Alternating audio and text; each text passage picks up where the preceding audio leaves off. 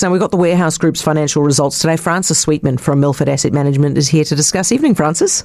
Evening, Heather. Share price came back, 6%? Why did the result disappoint? I'd say the result was actually a little soft across the board. So their sales were 3.5% below the prior year, which actually isn't a bad outcome given the impact of those ongoing lockdowns at the start of the year. And they had a huge year last year.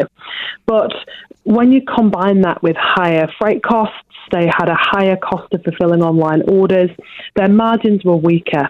And so it was still the warehouse's second best financial year in the last 15, but their profits were nearly 50% lower than the prior year. And in the second half, still 25% lower when they didn't have such a material lockdown impact. So it was disappointing.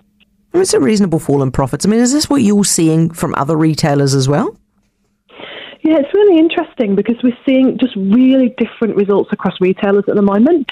So Kathmandu reported a 30% drop in adjusted profit for that same 12-month period that the warehouse saw their profits drop 50%. But Briscoe's group, their profits only fell 4% in the last 6 months over that period where the warehouse's profits fell 25%. So we're seeing these really big differences.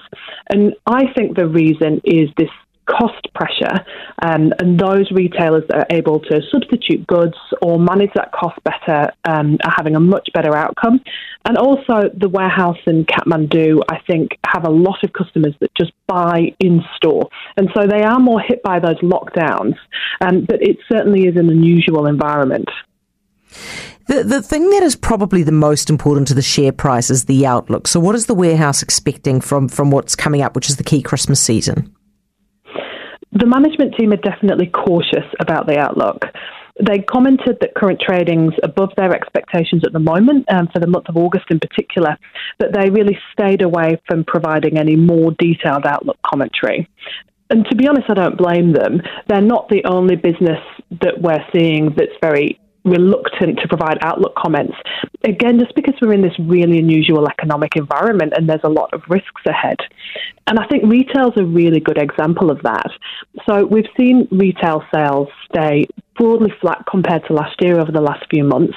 And that surprised a lot of economists and surprised us, to be honest, given all that pressure on household budgets. We would have expected retail spend to start to fall, and it hasn't because employment stayed really strong and wages are growing. People are still spending.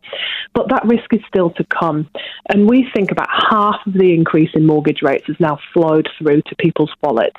And so we have the other half to come, as well as inflation and a lower Kiwi dollar, which means our imported costs are high. So the warehouse management team talked about this today, actually.